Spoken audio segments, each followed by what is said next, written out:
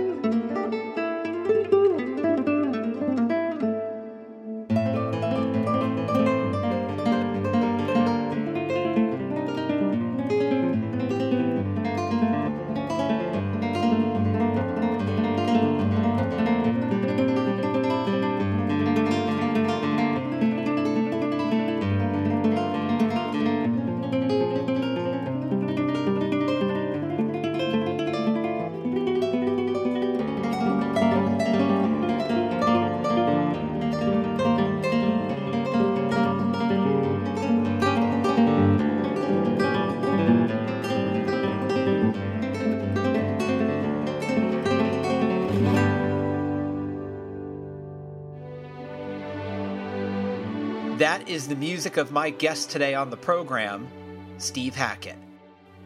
Let me tell you a little bit about Steve Hackett. Well, Steve Hackett is indeed one of the true musical masters. The London-born guitarist got his start in two short-lived bands, Canterbury Glass and Quiet World. But his tenure in Genesis is what catapulted him into the spotlight. Hackett played on 6 of the legendary band's albums, including Nursery Crime and Selling England by the Pound. Oh, and don't forget The Lamb Lies Down on Broadway. He left Genesis in 1977, and from there, Hackett put out a series of adventurous, innovative, and dazzling solo albums, including Spectral Mornings and Bay of Kings.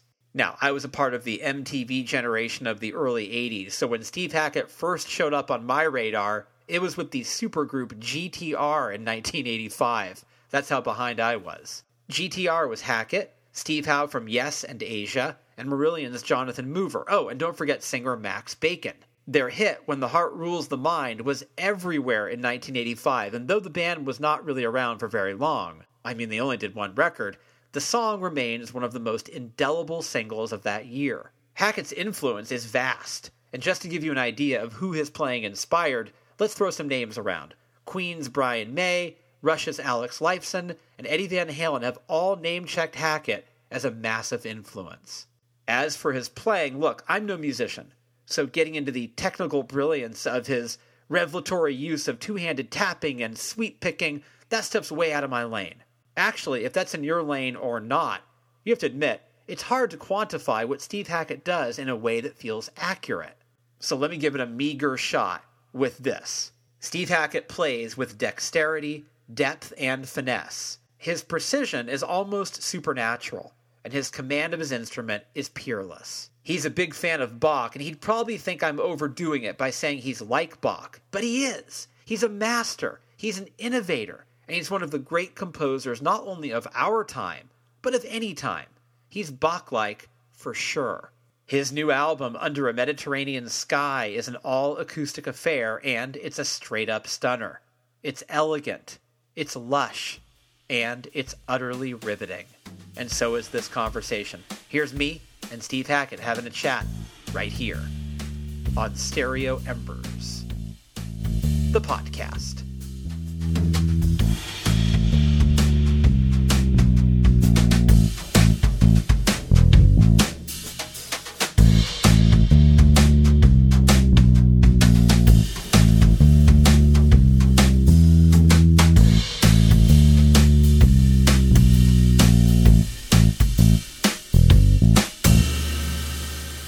I tell you what, I often think that practicing and writing needn't be separate. They don't have to be, mutually exclusive. I think that I often find that it's a good thing to say to yourself, why practice when you can write?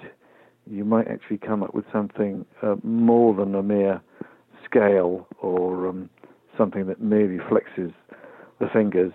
So you might come up with something that's truly wonderful and can be just as virtuosic as any practice.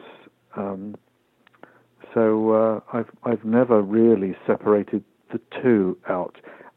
When it comes to live, there's no way around it. You've just got to go through the obstacles until you can surmount them, like a sportsman. Yeah, you've just got to get over those hurdles, haven't you? You know. Yeah, I'm fighting human memory at the moment. You catch me at my most human, but it was always like this. You know, you're always slow until you've got muscle memory.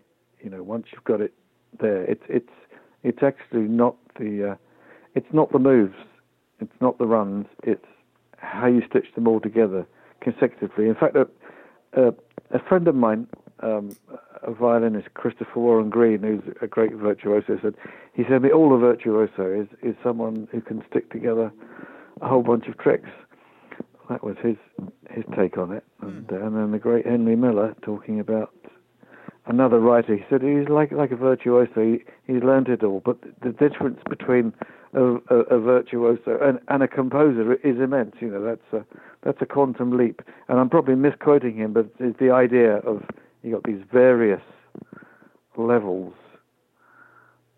There are some people who say, and I was talking to a really fine concert pianist who was saying, yeah, Tchaikovsky wasn't a good pianist, and so perhaps wouldn't win hands down in the race, but the master composer, it's part of his bag of tools. Technique is part of it, but perhaps he's not a slave to it. So that's where I'm coming from. I'd rather have a good tune at the end of the day rather than, bulletproof technique. I would subordinate that in favor of having good music. Where does an element like improvisation come in artistically? That doesn't happen on stage, or does that happen in the bedroom, where you're practicing? No, it depends what genre you're improvising in, you see. I've worked with people who improvise around blues, and I've worked with people who improvise around other changes. The kind of gypsy jazz type stuff. That's a different kind of improvisation compared to jazz, which is very much concerned with changes and going with them. Unless you're talking about free jazz. It's very different, and it tends to be more modal. It tends to be based on drones, and it's practically Gregorian, but moving a hell of a lot faster. It's very interesting. You come across these different genres and people who are masters in them, but they've all come from different schools, and you take what you want and you leave behind what you don't want. When I worked with Roger, he's had rigorous training in various things, but I think when I worked with Rob Townsend is the jazz master who really knows his stuff. So people have different strengths, different fluencies, different currencies. Where for you creatively do you find the most surprises? I think in writing, I think I find the most surprises, and I think the best thing is to try and surprise yourself and try and work within the unfamiliar. If I manage to come up with any new idea or any new harmony, I'm usually thrilled with that. How do you know to follow that? In other words, when you find something that creatively feels unexpected or surprising or interesting, is that enough to make you follow it, or are you so disciplined in your craft that you know, oh, maybe I shouldn't follow that one, or what do you how do you know which ones to follow into the darkness? Well, I think, for instance, I've got a tuning on guitar, on nylon guitar, that gives me a minor chord, and every shape I play is a surprise, so it forces me to into areas of the unfamiliar, and I'll be trying to play that in a non-guitaristic style most of the time.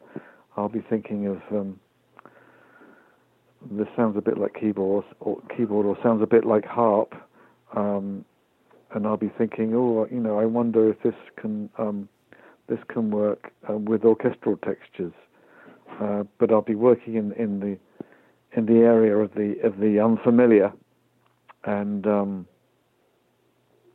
I can thrill to that. This particular tuning, it takes the low E down to D, and the A down to G, and then the other big surprise is that my second string goes down one semitone, and I remember playing this to another guitarist at one point, and he said that it all sounded very Spanish once you'd done that. It was very Death in the Afternoon. It was very very somber, very severe, and almost Russian. You can use some familiar shapes with that, and they can sound impossibly good. It is a great tuning. I don't know anyone else who uses that. It helps to have some right-hand technique to be able to really get the best out of that, I find. When he pointed that out to you, did that surprise you? Did that note surprise you that he said that? It did, but in a way, I could see that this guy was thrilled with it. Normally when I show it to another guitarist, they're absolutely thrilled with it. I think, never thought of that. Look what I can do with this. I can do different things. I can do jazz changes. I can do. I can use open strings. Other times you can barre with it and move around, and it's just magical. It's really, really great.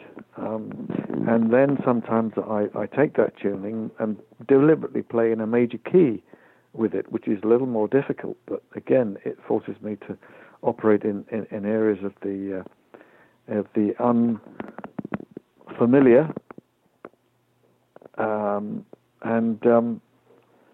I haven't looked back since I've come up with that one. I've used it a little bit on the beginning of Genesis Revisited number 2, where I started off with a Genesis tune, the Chamber of 32 Doors, and just before it, to set it up, I did this fast arpeggiated stuff, and I guarantee that most guitarists wouldn't be able to tell a single chord that I was playing on it. But it helps to set it up for the song that we did and re-recorded and had real strings on it. The Genesis version had keyboards that were really interesting sounding, but they are of the 1970s. RNY piano and Mellotron strings were then to have the real thing that echoes the spirit of that, but takes it further and makes it far more lush and makes it go Panavision. The combination of the two, from soloist to here comes an orchestra, and we took the opening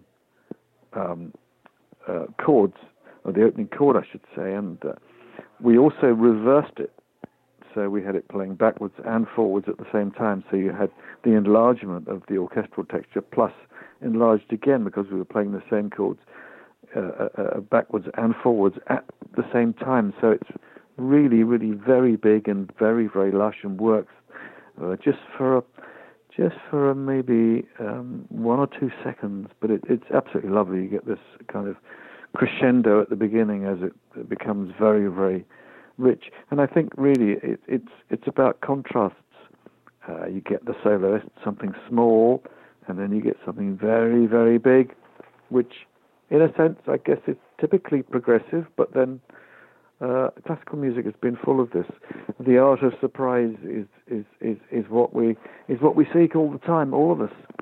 The orchestral setting for these songs, has it revealed nuances of the compositions that not that you didn't notice, but that maybe sort of brought to light new elements that you could flesh out? Oh, absolutely, yes. I think you've only got to listen to Ravel orchestrating Mussorgsky, and you hear stuff that is just wonderful. Something that sounds like it was always written for orchestra, and yet it was solo piano stuff, and it's really miraculous when you think of what he did with that stuff. So that's the challenge for all of us. Again, so that's the big one for me. How do I make this work with? How do I transpose something from one instrument to another, or to a group of instruments, and still have the music retain its integrity? When you wrote those songs, when you wrote those parts, Yep. you were a young man, very young. Yes. And yes. which makes me think that their complexity, to me, indicates that your discipline as a player, as a young guy, I mean, you must have really... Yep. I mean, when you look back at it, what's your feeling about, wow, I was, in my early 20s or so when I wrote those. Yeah. What's your take on looking at yourself, compositionally from all those years ago to now? I think I used to take quite a lot of risks at that time, and when I go back and revisit the mindset, I think by comparison, when you spend a lifetime doing shows, you tend to know what's going to work in front of an audience, a live audience, and you tend to orientate towards things that are most robust.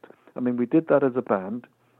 We knew that certain songs probably wouldn't work in front of audiences, and we tried them out, and we found out the hard way that lots of little tinkly sections, although they might be very beautiful, don't always engage a live audience, whereas the bluster of rock as we know it, the tyranny of volume works wonders with audiences. Whereas little fragile things that might be potentially little masterpieces, you need a very indulgent, you need a classical audience for that. And so I think perhaps there was more experimentation, and you tend to go for more surefire bets the older you get. I think that's the difference between then and now. But then that's why I continue to do acoustic work, because I know that forces me to move away from that tyranny, and it leaves me just with the music, just for myself. And I need to integrate these two things, these two separate approaches. There's one approach where you're going to terrify people with loud rock stuff. You're going to hit them with a storm. And then the other side of it, you think, well, how do I integrate all this other stuff that's infinitely more subtle, but perhaps there's a place for that too. And I hope that will be just as engaging for an audience. So these sharp contrasts are what this genre hopping is all about. When you think about the risks that you were taking, do you attribute that to sort of, the fearlessness of youth? At the time when you sort of were taking those chances, was it just sort of like, oh, what the hell? Let's just see what happens. I think so. Yeah, I think there's everything to do when you're young, and nobody tells you that you can't. But I do force myself to be, place myself in unfamiliar territory. So I still do take risks, and I often play with bands where I don't really know what's going on, but I'm feeling my way, and I'm trying to play something of relevance, particularly when I play with the Hungarians, because they're like a sort of crossroads, not just Europe, but with people that they work with from Africa and Azerbaijan, for instance, working with the Tatar, Malik Mansurov from Azerbaijan. It's like working with someone who is a cross between Ravi Shankar and John McLaughlin. He's complete mastery of his instrument, this tiny little instrument, and yet it can be so evocative. That's what starts off the latest album. And then, we twin that with cymbalum, and I have worked with sitar on the album. I tend to like to work with virtuosos who are perhaps better at that than me. Whereas in the early days, I might pick up a koto and see what I could get out of it myself. I wasn't bad on it back in the days when I was doing Spectral Mornings, the koto. So I did push myself to do things that I think a really good player would be able to do. So I wasn't very accurate with it, but I would do a number of takes until I got it right. At the end of the day, yes, you could spend your life becoming a virtuoso koto player, or indeed learning to play the great pieces that Bach wrote so many years ago. But I think if you want to be able to sketch in a number of styles, you need to be able to waltz in and out of these different things to take what you want of it. I mean, for instance, if you just want to make a perfect record, you can do as many takes as you like. If you want to do a perfect performance, it's completely different. So the times when I'm most tested, in a sense, is when I'm about to do a live tour and attempt to do the bulk of 3 albums. And it's a huge memory test, not just for me, but for the whole band. And I find myself thinking, must work harder, must do longer hours, but it's law of diminishing returns. You end up a babbling wreck, but you have to go through the babbling wreck stage, put down the instrument, come back to it fresh, allow yourself to fail. I think failure is very important, actually. You mustn't underestimate the value of failure. Without failure, you won't stretch yourself. You won't push ahead. You won't ever do anything stunning.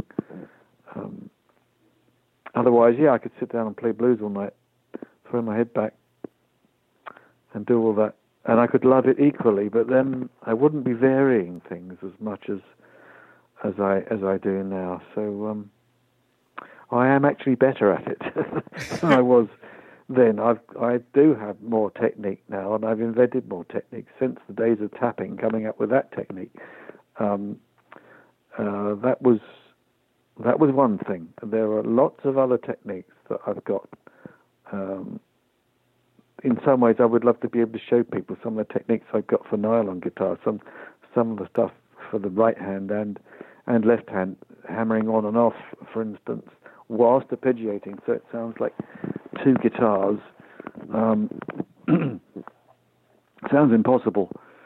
It does, but it isn't. It isn't. Lots of things sound impossible until you work on them. And people say to me, "How do you get so many notes all at once?"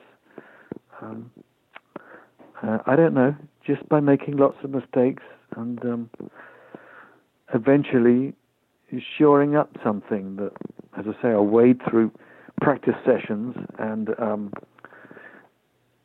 eventually I find something that, this sounds like a song. This has graduated from a doodle to a pencil drawing, perhaps, and then maybe we can flesh it out into a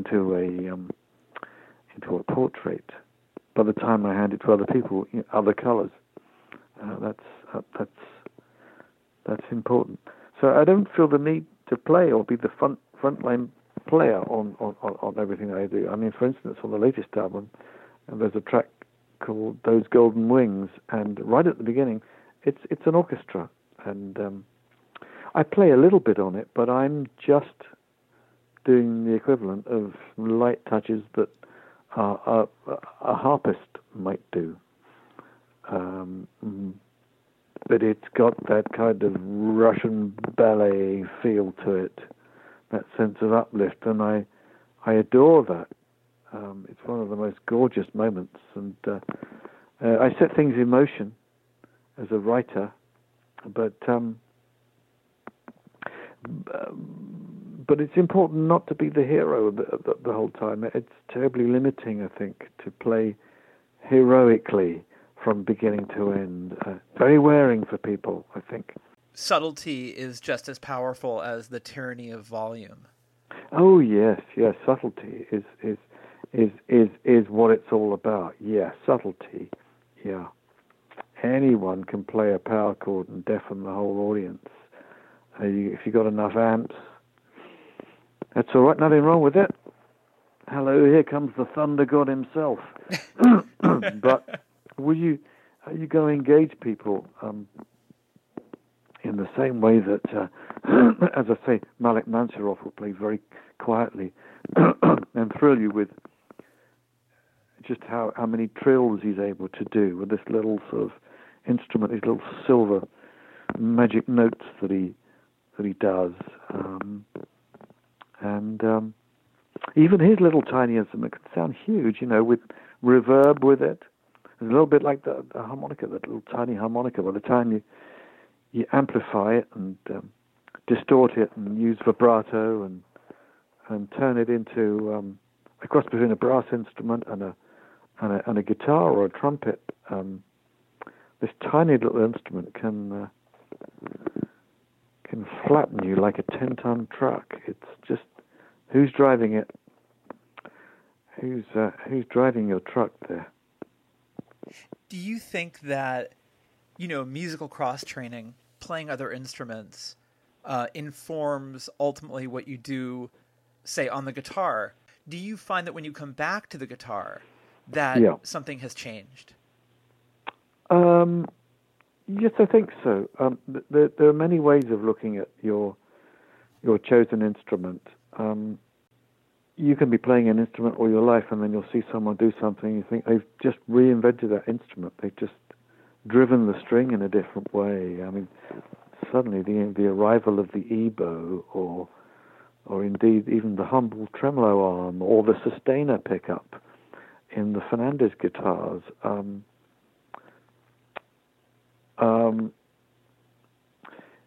You would do well to listen to violinists because they have sustain, and guitarists with their percussion instruments don't have sustain, or didn't, and relied on standing close to the amp or the amp head to trigger feedback. But it was very hit and miss, and even the best guys with that had to admit that you can only control that to a certain degree, but with the sustainer pickups in a Fernandez, for instance, you're in violin territory, you're in vocal territory, you're in brass territory, and now, of course, you can use things that'll change octave with that. So guitar is very flexible. I tend not to use guitar synths these days. I did quite a bit in the 70s and 80s, and I loved what it could do, but I think, like most guitarists these days, I have this idea that well, the guitar's a bit of a synthesizer anyway. So, how can you get something out of that mechanical instrument? How can you get the degree of control out of it that a brass player has, for instance, or a woodwind player? So, by using distortion, applying it, taking it away, changing octaves, using various devices, and I am addicted to my stomp boxes. Do you renounce Satan and all his stomp boxes? Answer: no. I will be that pagan heathen. I must embrace all of these things, even though for a classical purist, a classical guitarist, they would see all this as terribly profane, just the sort of things that Segovia wouldn't do. And I'm not knocking the purity of sound and the infinite number of colors that someone like that great man was able to do with 6 strings on a nylon guitar, but I grew up in a different era, a different century. The difference between being born in the late 1800s and being born in the 20th century, halfway through 1950 for me, means I can straddle that kind of romantic playing and absolutely adore it for what it can bring to the masses. But at the same time, we grew up listening to Miles Davis and Jimi Hendrix, and having that degree of anarchy that Ornette Coleman brought to the plot, and John Coltrane, and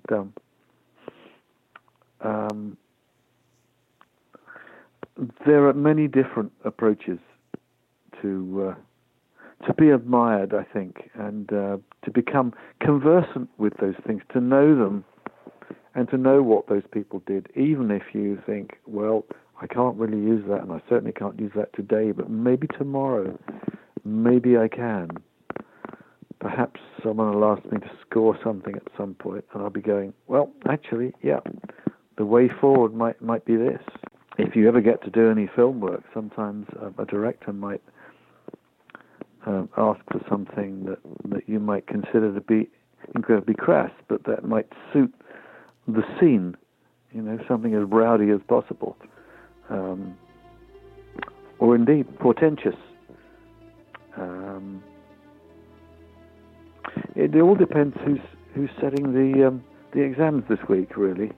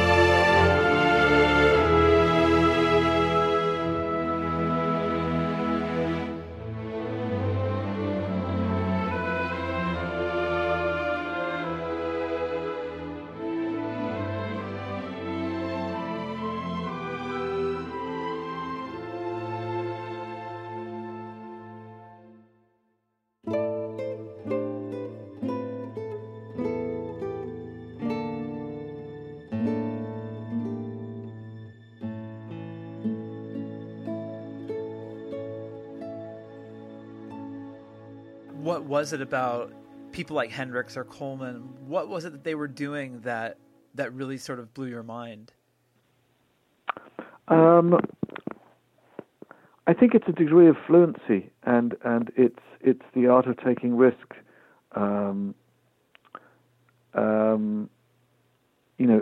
Hendrix was a guy who was just as interesting when he was playing without a band as when he was playing with a band.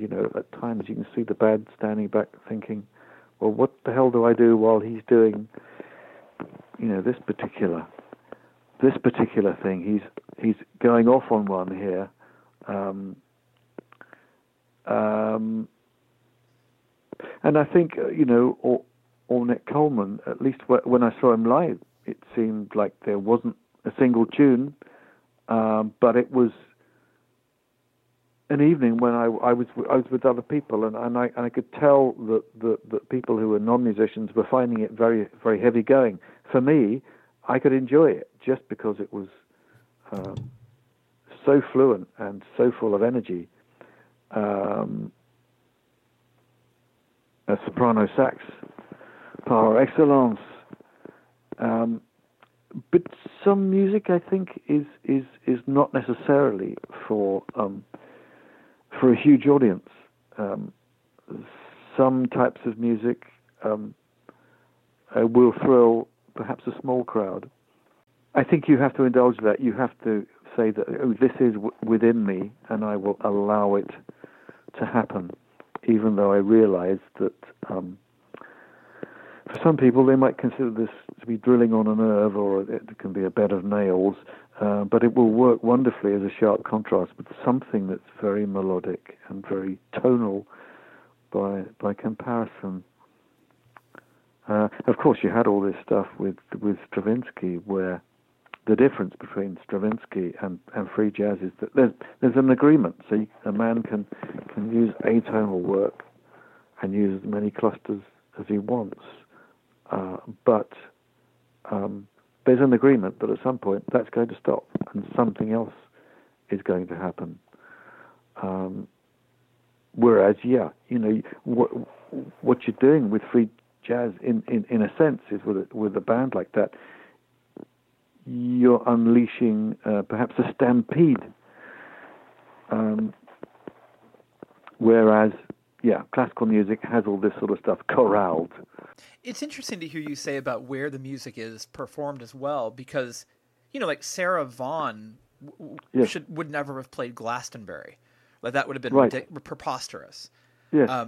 And sometimes I do see people playing Glastonbury who I think probably shouldn't, because their music seems like it would be better for a smaller club. Yeah, sure. So that is a consideration. That is something to think about. Yeah, I think so. I'm not sure that audiences the size of Glastonbury are ready for musicians to find their way, who are improvising, who are allowing the music to die in order to build it up again. But, that's part of the raison d'etre of being a committed jazzer. When you were working with Peter when you were younger, how in your head was he? Because he was such a complex, fascinating person, and as an artist, such an interesting guy. Had the singer of the band at the time been Paul Carrack, would you have written differently? In other words, how much did so Peter pushed you to be a different player? Well, I think the band and the band's writing was the sum of everyone's influence. He, I think, often approached vocals rather like an actor. Even before Bowie, you can hear it where he's living the song and he's personifying some idea. It might not be an ideal. It might be something that's as much out of pantomime and comedy as it is out of serious theatre as we know it. But then I think he had that ability to laugh at himself, and I think it's a very rare quality amongst lead singers.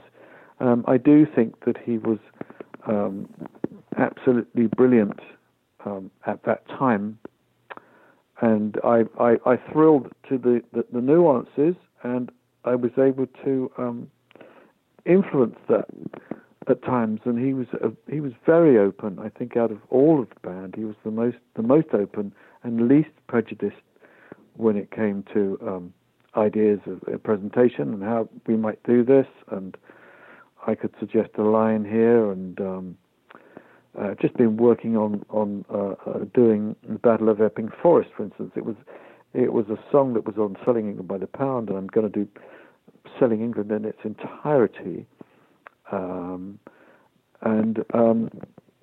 I was talking to Roger King about it, and I said, well, what do you think of this song? Because, we abandoned it as a band because it didn't seem to be right for audiences back then. He said, I think it's an absolutely brilliant number.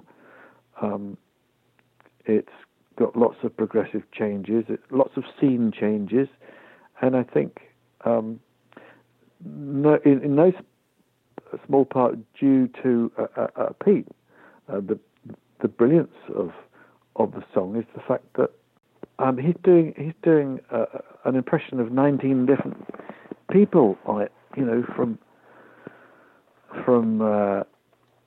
violent characters to camp to an English vicar, where he's got the accent absolutely right. It's something specific, that the way vicars tend to, or churchmen tend to pronounce their vowels, and he's doing that, and it's in a complicated time signature. How is all that possible? It's seminal stuff. I don't know any other band that managed to pull this kind of stuff off. At times it's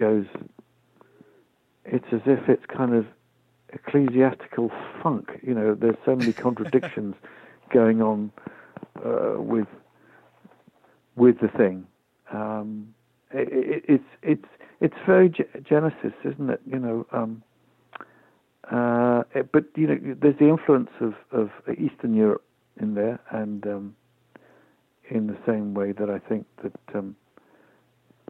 Americans were influenced by the European stuff. I'm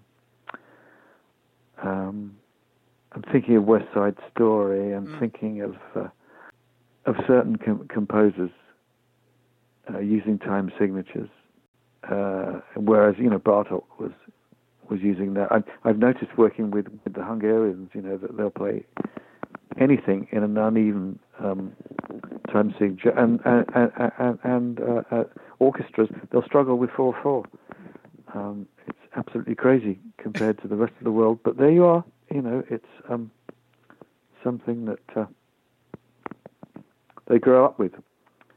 So I was working with 16-piece string section at one point, where they were doing a song of mine called Jacuzzi, and it's got time signatures all over it, and they were reading it straight down, fine. And then I did one like Walking Away from Rainbows, where it's rubato. You're slowing down between phrases, but you've got to preempt the changes at the same time, and they really struggled with that. So something that seems very natural to me, they really struggled with. And I was amazed at how fluent they were with this other halting stuff. Why do you think that was? What was the difficulty for them? I think it's because they were from a place called Miskolc, and they were a very fine orchestra, but it was an academy, and of course they will have been taught their Bartók and their Stravinsky and Kodály and all the rest, but perhaps be less familiar with this romantic rubato style that was so popular during the 19th century, and just the sort of way that Segovia plays, where you tend to sort of slow down at the end of phrases and allow the music to breathe, and then come back with renewed vigor. That seemed to throw them. They seem to be less familiar with that. Where I think that it requires people to be less slavishly addicted to what the baton says. When the baton comes down,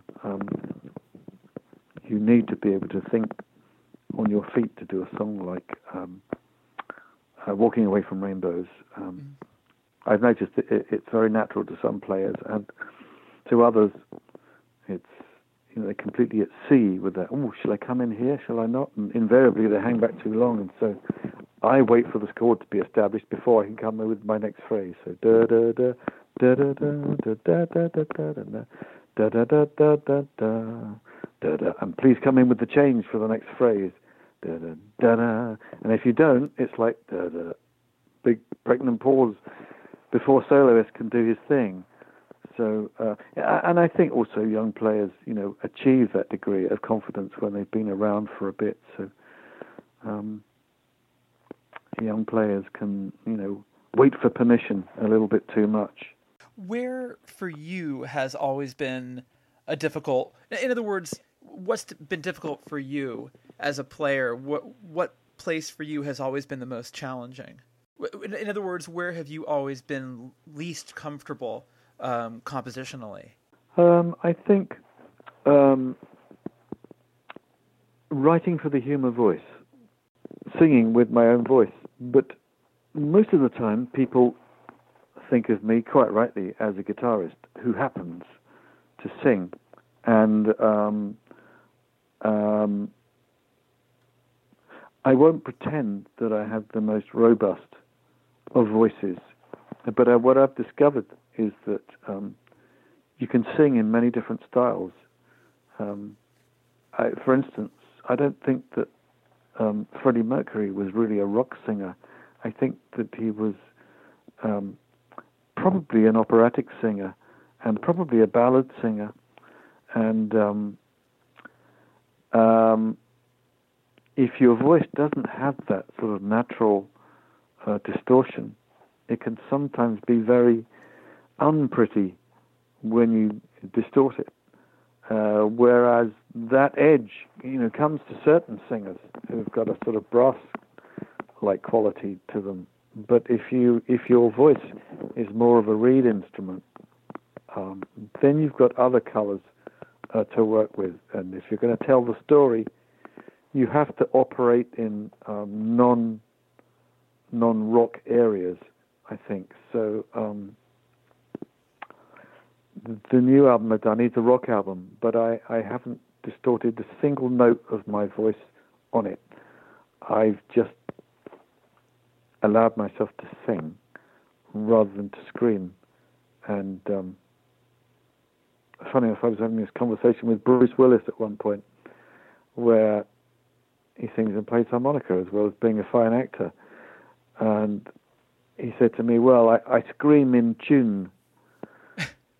That's my take on it. So he was very modest about his vocal capabilities, but I think that a lot of actors actually sing and play in bands. Kevin Bacon, I think, Russell Crowe. Yeah. And I was also talking to Steven Seagal, funnily enough, who likes nothing better than to play blues guitar. So, isn't it a strange thing, that the sort of you wouldn't think that actors of this stature, this level of success, are sort of rock and roll wannabes. Why would that be the case? But I think that the two things are linked, and a certain amount of acting is required of all of us when we look at what song are we going to do next? What are we going to do? What's it going to be? What's the story going to be? And I find usually that it helps to have something in mind lyrically, so that the music doesn't always come first for me.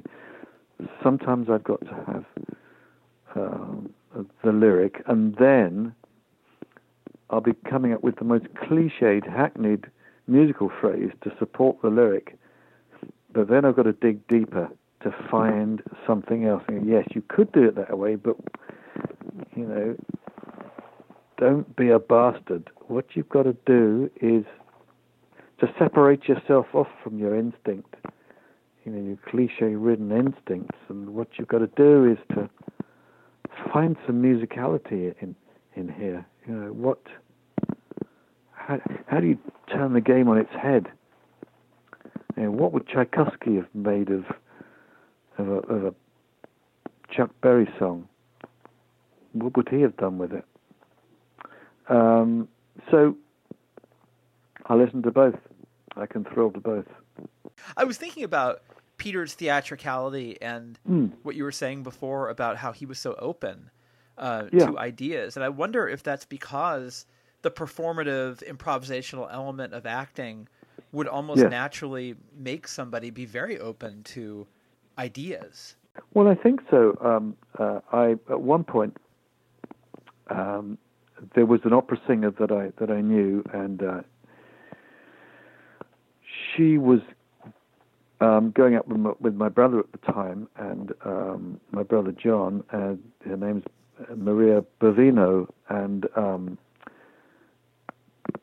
and she said to me, "Oh, you've got this huge range with your voice. You can sing really, really high. That's really, really good." And she said, you know, you're singing. This is before I'd done any professional singing. She said, singing is all about confidence. And it's true. You know, I often find that people who say they can't sing, you know that they just haven't taken a sufficient lungful of air before they attempt the phrase. So it's already dead in the water. It's, you know, the mechanics of singing requires you to do that. Yeah, you need a fully loaded tank before you can drive that vehicle. So yeah, fill up with a good lungful and then go at it. Yeah, and it's funny you mentioned Mercury, because talk about confidence. Oh, absolutely, yeah. It's extraordinary, isn't it? But then I think that he, this sort of aspect of cusping from being the very shy, gawky, ugly duckling as a kid to becoming this rock and roll swan,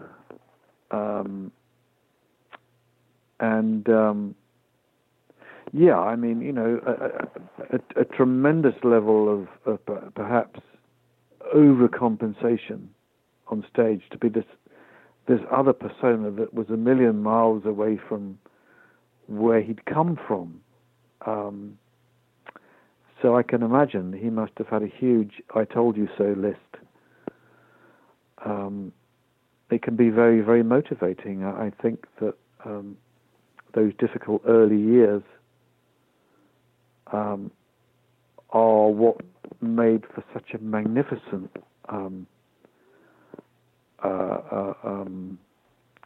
I was going to say performance, but it's much more than that. It's to be the outsider, and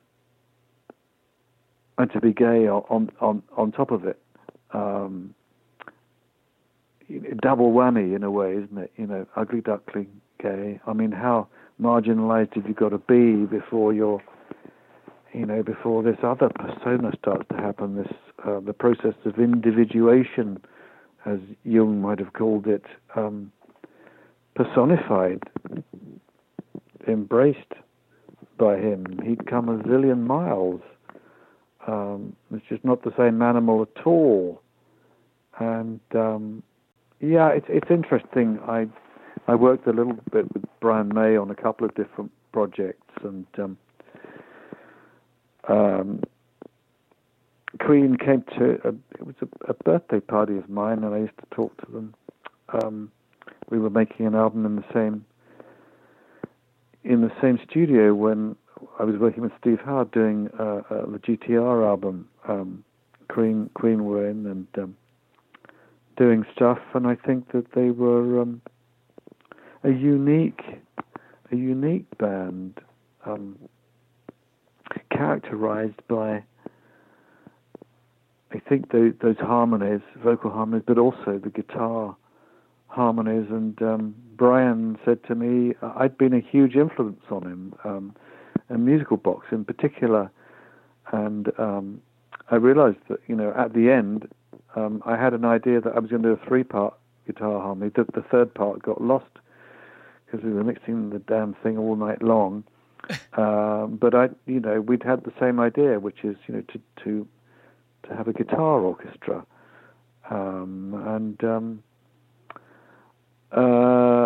I had no idea I'd been an influence on him.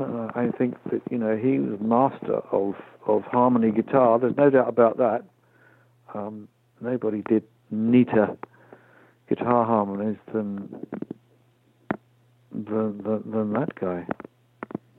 Yeah, when I listen to him, I can hear the discipline. He seems like a real practitioner. Yeah, that's right. I mean, even to the extent where the vibratos are in time, when you've got those harmonies, he's thinking about that. So he's thinking like a guy leading a choral group, where I've heard people say, if you can get your singers to get their vibratos in time, I mean, that's an extraordinary thing to get that. There'll be a rare vocal group indeed who managed to get that under control. Yeah.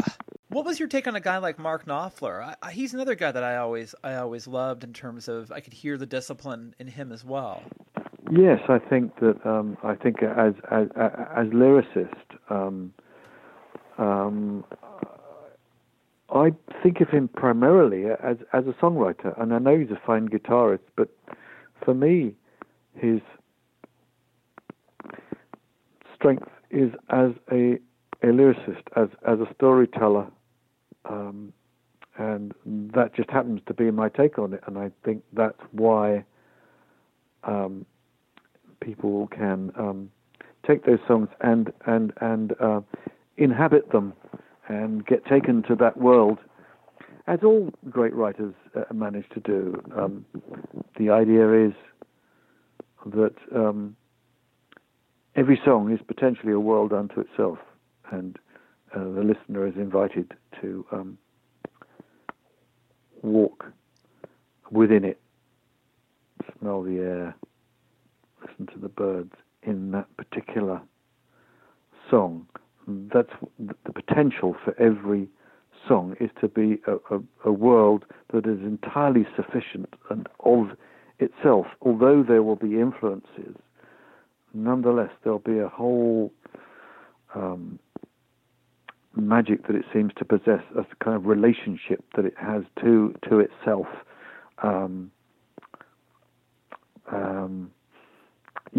Something that's inextricably wedded to itself. Right. There's a guy I know you worked with, Jeff Downes. I always felt that Jeff Downes is an unsung hero in terms of one of the most, I mean, I wouldn't say underrated because I think he's very respected, but what he can do in terms of telling a sonic story and building this architecture. What's your take on Jeff? You know what, I think that Jeff is getting better and better, to be honest. I think he was impressive in the early days. It was very nice working with him with GTR. He and I hit it off, and we see quite a lot of each other these days. We find ourselves literally in the same boat at times, and I hope to do more with him, because I think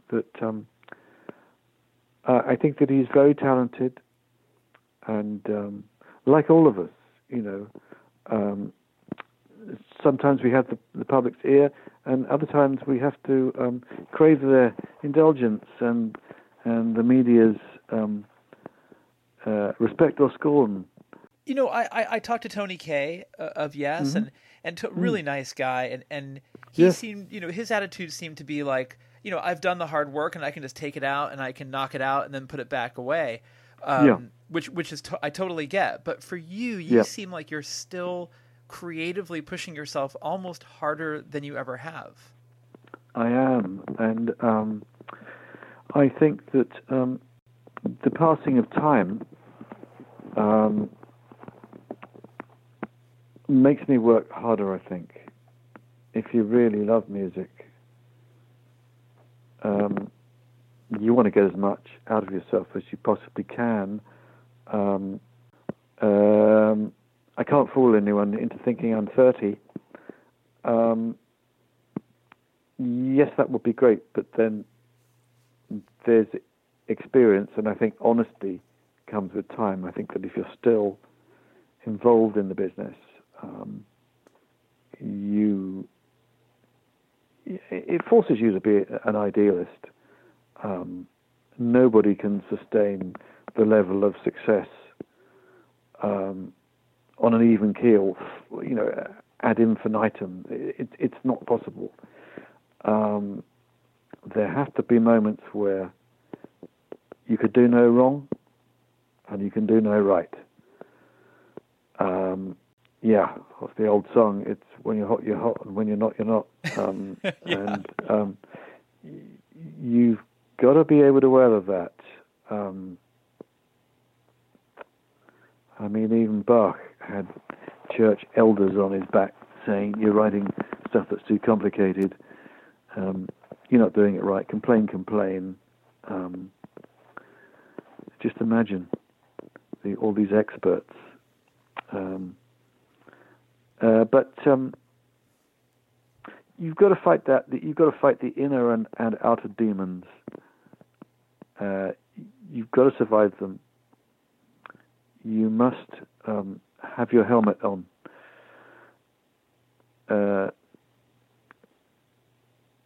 I think that failure is something that is a natural consequence of embracing risk. But without risk, you're not really going to be that explorer that goes to the equivalent of the musical Antarctic in order to bring back what you found. So the outer reaches, yes.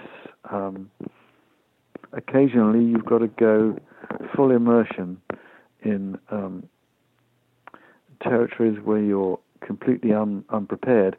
For instance, when I worked in South America many years ago, doing the Till We Have Faces album, I worked with a whole ton of different percussionists, and they changed my idea of what time was all about. I became made aware that you could have something that was very, very busy. Listening to a percussionist that had done something with a slow song, and I thought, well, yes, I'm giving him encouraging nods here, and I'm saying great, but what I'm really going to do when he's gone is I'm going to wipe his performance because it's ruined the song. And then I was told that actually this guy doesn't mean this to be loud. It's like the chatter in the jungle, and it's meant to be played back very quietly.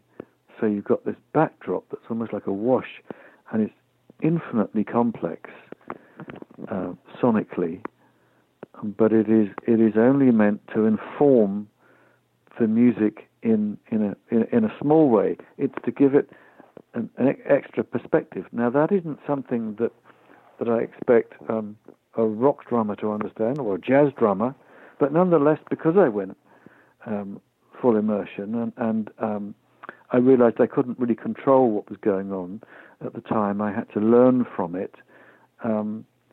It made me feel like an amateur, and I thought I'm being like a fraud. But at times, you've got to weather those feelings, those instincts within yourself, and say, well, I'm going to let this ride because something's telling me I should, and perhaps the picture will come clearer later on. And I've had those moments, for instance, when I was doing Icarus Ascending with Chester Thompson and my brother and John Aycock and Dave LeBolt and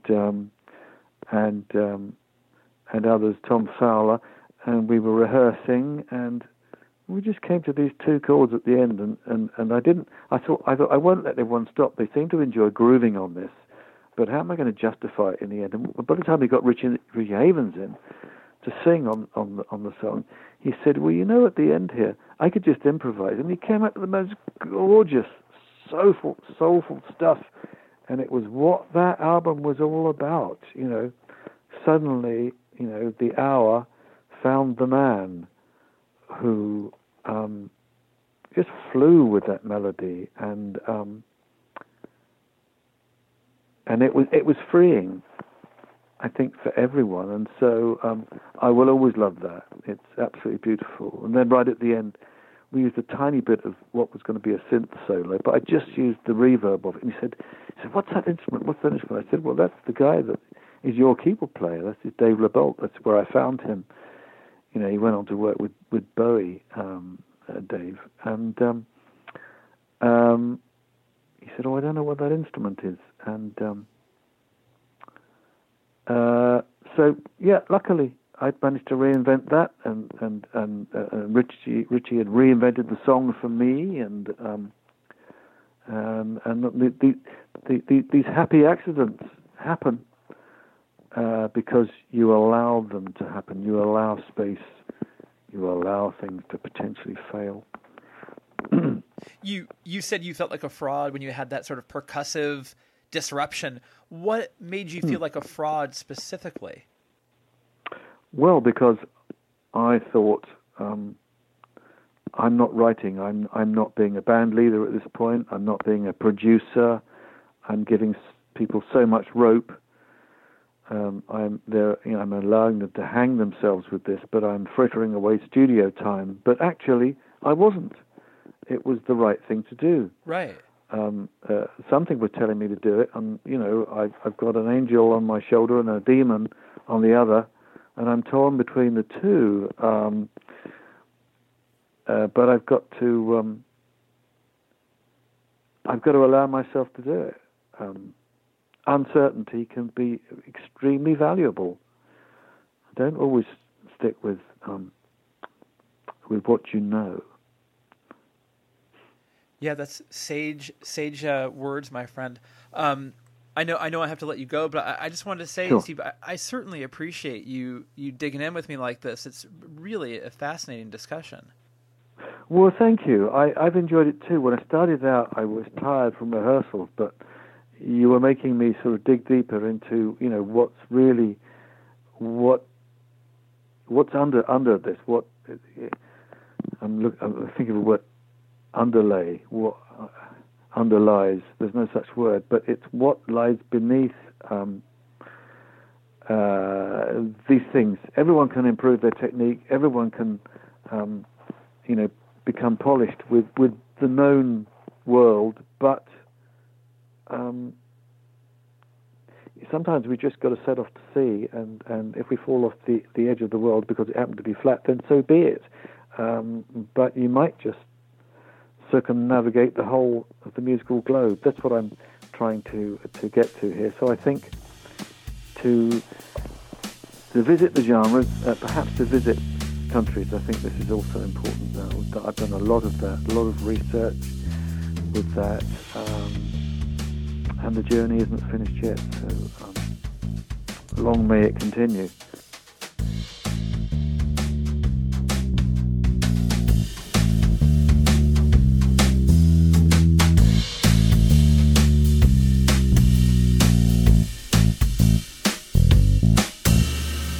Lovely guy. What a really, really nice conversation. I really enjoyed that. Who needs Bach when you got Steve Hackett? You can visit Steve online at hackettsongs.com. There are tour dates. You can order the album. There's other music to order as well. There's a lot going on at that site. Go check it out and see what's happening. There's some stuff going on at my site, but most of what's going on I tell you here, but I'd love for you to visit me there. AlexGreenOnline.com. It's a lot of Alex, but you can handle it. I know you can do it. And hey, while you're at it, visit Bombshell Radio at bombshellradio.com. Find out what makes us tick. Yes, I think that's kind of cute. You can follow me on Twitter at Embers Editor. You can follow me on Instagram at Embers Podcast. You can also email me, editor at stereoembersmagazine.com.